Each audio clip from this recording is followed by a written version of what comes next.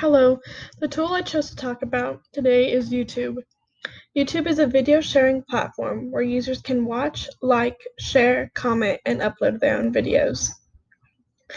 YouTube was mainly created so people could upload their home videos, but as soon as it launched, it took off bigger than the creators had expected. There are many ways you can use YouTube in a classroom setting, and here are a few of those ways. You can trigger interesting and unique discussions, access high-quality educational instruction videos, and take advantage of YouTube EDU. YouTube EDU are specifically created educational purpose videos. While experimenting with YouTube, I used it to watch videos, but I also used it to upload a few of my own.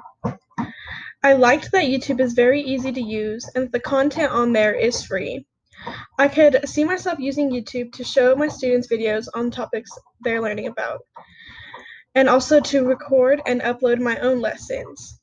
I can also have the students be creative and upload a video based on the lessons that they are learning.